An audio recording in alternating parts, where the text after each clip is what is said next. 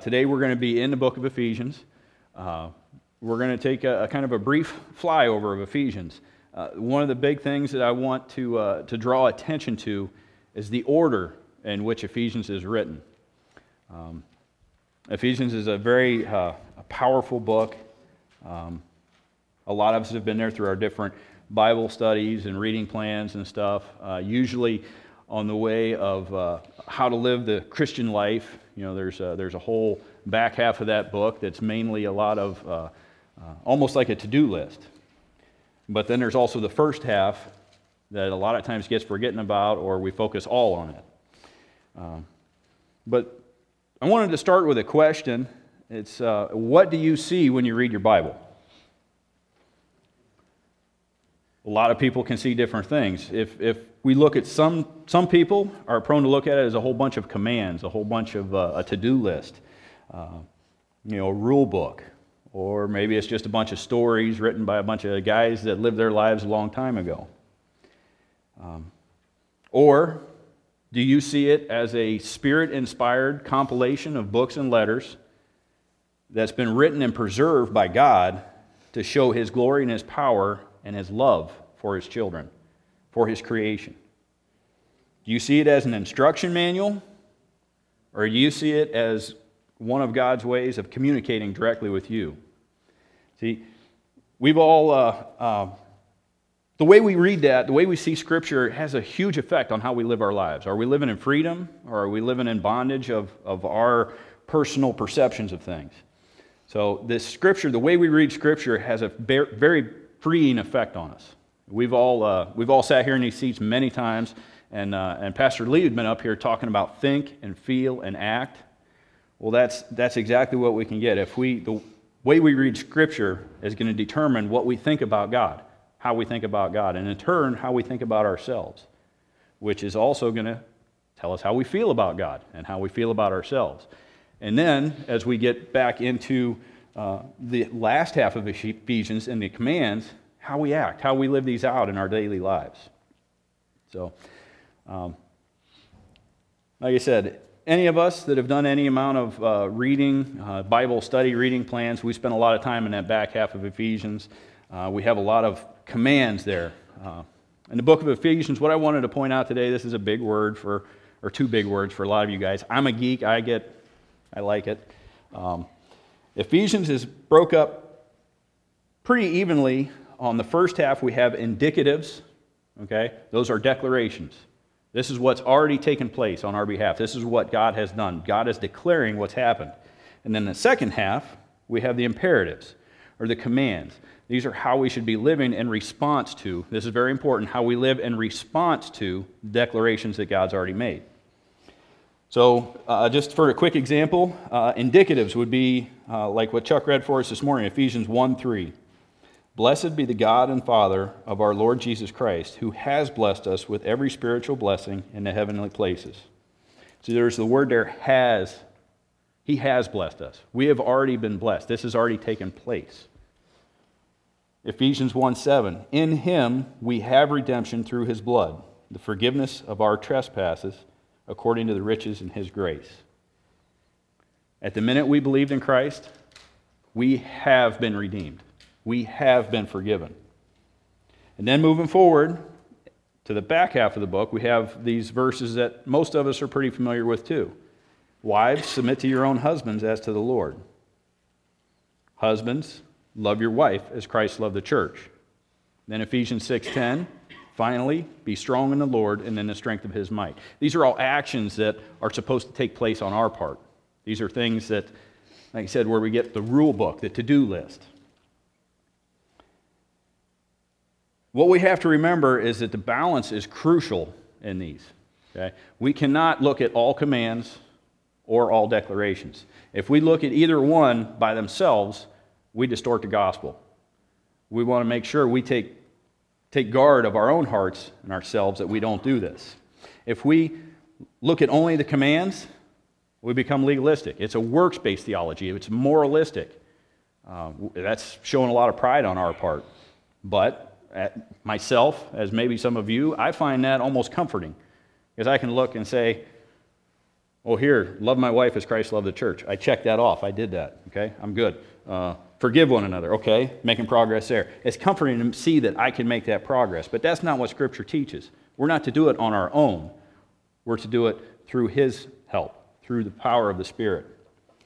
On the other hand, if we look at all the indicatives, all the declarations, we take this totally liberalistic view that says, well, yes, I'm forgiven, therefore my actions don't really matter.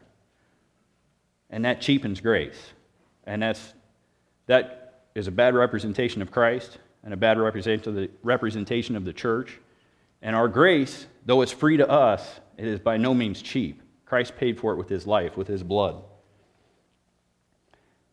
So if we look at the whole book of Ephesians, how can we live free and not be legalistic with a book that's almost 3 chapters worth of commands? Now, you said in the beginning, pay attention to the order in which Ephesians was written. First of all, we have this whole list of the indicatives, the declarations of what God's done for us. And there's a command that's found in Ephesians chapter 2 that starts us all off, walking in freedom.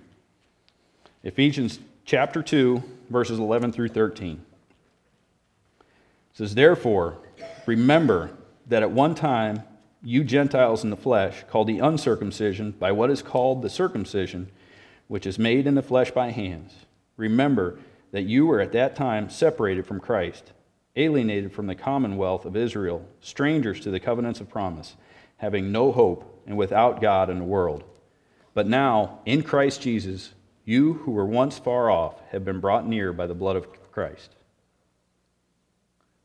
First of all, I want to point out that the Gentiles in the flesh, that's you, that's me, that's us. We were at one time Gentiles in the flesh. It says, remember. Paul just spent a chapter and a half writing about everything that God did, all that Christ accomplished on the cross because of God's sovereignty, because of God's plan, ultimately because of His love. Paul just gave the Gentiles this long statement that said that they were loved by God and they were purposed. He gave them life. It says, remember chapter 1 and 2. In chapter 2, verse 13, he says, but now, in Christ. This in Christ is a huge truth for us to grasp. This is something that we kind of touched on last week. But this in Christ is not just us in Christ or you in Christ for a salvation aspect, but it's Christ is in you. Christ dwells inside you through the Holy Spirit. Go back, we're going to quickly look at chapter 1, verses 13 and 14. It says, in Him you also, when you heard the word of truth, the gospel of your salvation, and believed in Him, were sealed with the promised Holy Spirit, who is a guarantee of our inheritance until we acquire possession of it to the praise of His glory. At the time you were saved, at the time you believed, at the time God awakened you, made you alive again, the Holy Spirit took up residence in you. He lives in you. With that comes great power, great strength. All this happened at the same time. It's a union. It's not only Him in us. It's not only us in Him, but it's a union. We are living life together. This is the immeasurable power that Paul talks about in Romans. It says in Romans that this is the same power that raised Christ Jesus from the dead. The same Spirit that lives inside of us is the Spirit that raised Christ from the dead. Farther on in Ephesians, he writes about it again. He says in chapter 1, verses 19, what is the immeasurable greatness of His power toward us who believe, according to the working of His great might, that He worked in Christ when He raised Him from the dead and seated Him with Him at the right hand in the heavenly places. This Holy Spirit, like we talked about last week, or like Pastor talked about last week, this Holy Spirit is what creates faith in us. Without the Holy Spirit, we have no faith. Without the faith, we don't have the Holy Spirit. This is a simultaneous thing. When we receive the Holy Spirit at salvation, that's our faith. It's a gift from God. This is faith in all of chapter 1, this first half of chapter 2, and every promise we can find in Scripture, every other declaration that we can find that God has made to us. More importantly, it's the faith by the one and by whom all these things take place, in Jesus. It's faith in Jesus. It's the one who accomplished these things on our behalf, the one who makes these declarations possible. Remember, Ephesians 2, 4, and 5, it's for by grace you have been saved. Ephesians 2, 4 says, but God, being rich in mercy, because of the great love with which he loved us, even when we were dead in our trespasses, made us alive together with Christ. By grace you have been saved. This really jumped out at me as we have this whole book of Ephesians, like I said, we always go to for our commands in Scripture. But yet the very first command in the book is remember. It's not go do. It's not pull up your bootstraps and go do it. It's remember. Remember what's already taken place on your behalf. As we move along, the next part to this order that I want to point out in Ephesians comes in Ephesians chapter 4. Okay. This is where Dan led into so appropriately when you trade something of lesser in for new. Ephesians 4:22 says, to put off your old self, which belongs to your former manner of life, is corrupt through deceitful desires, and to be renewed in the spirit of your minds, and to put on the new self, created after the likeness of God, in true righteousness and holiness. Paul says to put off your old self that was dead in its trespasses, to trade in that lesser for the new. Put off your old self that lived in the passions of the flesh, carrying out the desires of the body. Remember that that old self was lost, without hope, separated from Christ, alienated.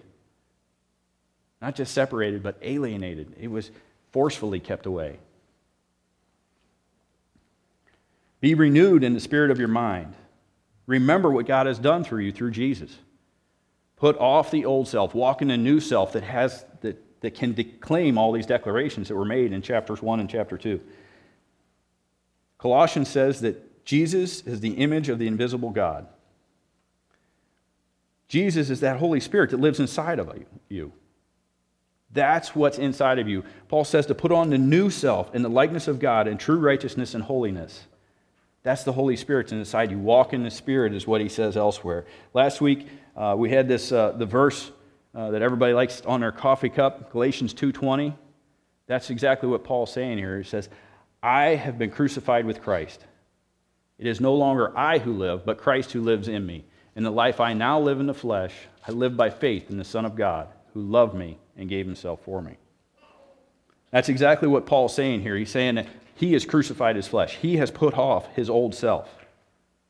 And it's no longer he who lives, but Christ who lives in him. That's the Holy Spirit as we allow him to live through us. We are living in the faith of the Son of God. This is not something that Paul did under his own power, nor can we. We do it through the power of the Spirit. Pastor said last week, this statement that stands out to me, is the same faith that justifies is the same faith that mortifies. It's the same faith that we have in Jesus Christ that brings about our salvation, that allows us to put off our old self. Which brings me to this point that we have to recognize what the old self is, right? How can we put it off if we don't know what it is? We have to have faith. Here's why it takes faith. Usually, the sin in our lives, the old self, as we look at Paul's list elsewhere, in a couple weeks we're going to get into Ephesians chapter 5. He has a list there.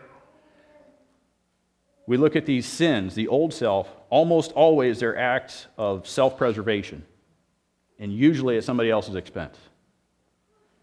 Versus walking in the Spirit, the fruit of the Spirit, we talked about before, how fruit is always for somebody else's benefit, right? Sometimes, quite often, it's sacrificial, but not always. A lot of times it's mutually beneficial, that we can bear fruit for somebody, and it's also building us up as well. So recognize what's the old and what's the new.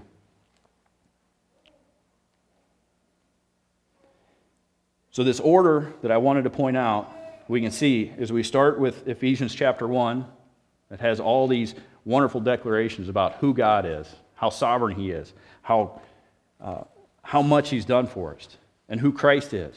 the agent by which all these things happen. These things are accomplished on our behalf, and they're declared to us in Scripture. Then we remember that. That's the truth that we walk in. That's the power that we walk in. The faith that we walk in is remembering who God is, who Christ is, what He's done for us, that He's made us with a purpose, that He's made us in His image, that He's made us, He's given us power. Then we put off the old self. Now remember, it's 1, 2, we have all these indicatives. Then we have the commands to remember and put off the old self. And then, at the end of Ephesians, we find all these commands about loving your wife and forgiving one another and not provoking your children to anger. If we keep these things in this order, the end of the book becomes like a checklist for us, not a to-do list. This is very important to remember that we can try to walk and carry out all these commands, but then we're starting to walk on our own power. But if we keep this proper order that's laid out here in Ephesians, we can ask the question, am I loving my wife like Christ loved the church? And if the answer is no, what part of my old self is standing in the way? What part of my old self am I looking at and not looking at Christ? Am I standing strong in the Lord or in the strength of His might? Or am I living in fear? If I'm living in fear, what sin is in my life that's robbing me from the power that's inside of me? If we take these things out of order, we're working under our own rules and our own power. We distort the gospel. This is why the first part of the book is so important. Because as we wrap our minds around what the gospel is God's good news, not our works. The gospel is that Jesus paid the price, not our efforts. It's God's plan, not ours. The gospel is that Jesus came to live in and through you. Jesus died to make you a new creation. Jesus rose from the grave to make us new in Christ. So the way that we can live in freedom is to focus on Jesus. We don't have to focus on the to-do list. We focus on Jesus. The last verse that I want to point out today is 2 Corinthians 3, 17 and 18. And this is how this is summed up. This is what Paul writes here again to us, that we keep our eyes focused on Jesus, and the commands are a checklist, not a to-do list. We don't have to walk in our own power.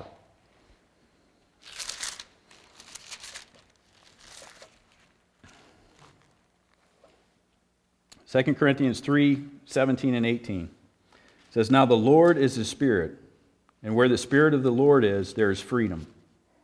My prayer is that we catch that as we walk in the Spirit, as we put off our old self and walk in the newness of the Spirit that He's created us in, that there's freedom there. There's not a to-do list. There's not a legalistic view of things, but there's spirit and freedom. Now the Lord is the Spirit, and where the Spirit of the Lord is, there is freedom. And we all, with unveiled face, beholding the glory of the Lord, are being transformed into the same image, from one degree of glory to another. For this comes from the Lord, who is Spirit. So if we live in the Spirit, we're living in freedom. If we focus on Him, if we're focused on Jesus, we can start to identify in our lives what's the old, what's the lesser, as Dan put it, and what's of the Spirit. Focusing on Him, it takes our eyes off of ourselves and our flesh desires. As we do that, we automatically become more like Him. This beholding is keeping our eyes, our gaze fixed on Him and what He's doing in us, what He's doing through us. God doesn't want us to live with a burden of a to-do list. God wants us to live in that power. He wants us to live in that freedom. He wants us to be in a loving relationship with Him that is only found as we walk in the newness of the Spirit that's inside of us. Just a quick thought I had this morning as I was getting up this morning and My beautiful wife was still in bed comfortably. And I got dressed and I went back over to the bed and I kissed her and I told her she was beautiful. And she, yeah, still sleeping and everything. And something about beauty rest, this and that. And I said I probably couldn't handle that. But anyhow, I told her, and I'm getting brownie points here today. I said, honey, you get more beautiful every day. Okay? When we walk in the Spirit, that's the same thing that God can say about us. Because every day as we walk in the Spirit, as we put our old self off, we're made more into the image of His Son. And He says that that's beautiful. That's what He wants for us. As we put off our old selves, we walk in the newness of the Spirit, become like Christ, becoming more beautiful, more powerful every day. So to live in true freedom is to recognize and to always remember who God is, who Jesus is, what He's done for you by the power of Jesus Christ and His Spirit that lives inside of you. Remember that Christ is in you. He lives inside of you, and He desires to bring glory to the Father. And He wants to use you to do it. So the only command we really need to follow is remember that, recognize the old self, put the old self, and walk in the Spirit of the newness of life that He gives us. Remember that He wants to bring glory to the Father through you. So allow Him to do it. Let go of ourselves. So we'll close up in prayer. The altar will be open. If anybody has any questions, desires to, if you're not sure of that Spirit that's inside of you, come talk to somebody, please. Father, we thank You for Your word that does encourage us so much, that can build us up, that I pray this morning did build us up, that Lord, I pray that these thoughts that I've had were communicated clearly, that we can understand that it's not You don't want us to feel burdened. You don't want us to feel under Your thumb, but You want us to enjoy abundant life. You want us to walk in the newness. You want us to walk in Your Spirit. You want us to walk in love. And there's great freedom there, knowing that we don't have to be worried about our performance, because You've declared that Jesus' performance was enough. God, I pray that our hearts can more fully understand that.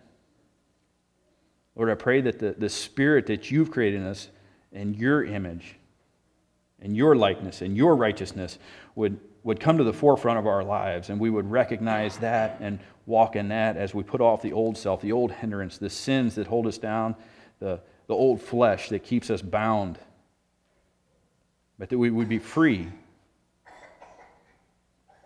That, as Paul says, we could live our lives in faith of the Son of God who loved us and gave Himself for us. Because we know where Your Spirit is, there's freedom, and we know that's power working in us. And Lord, we pray that we can do this to Your glory. And it's in Jesus' name we pray. Amen.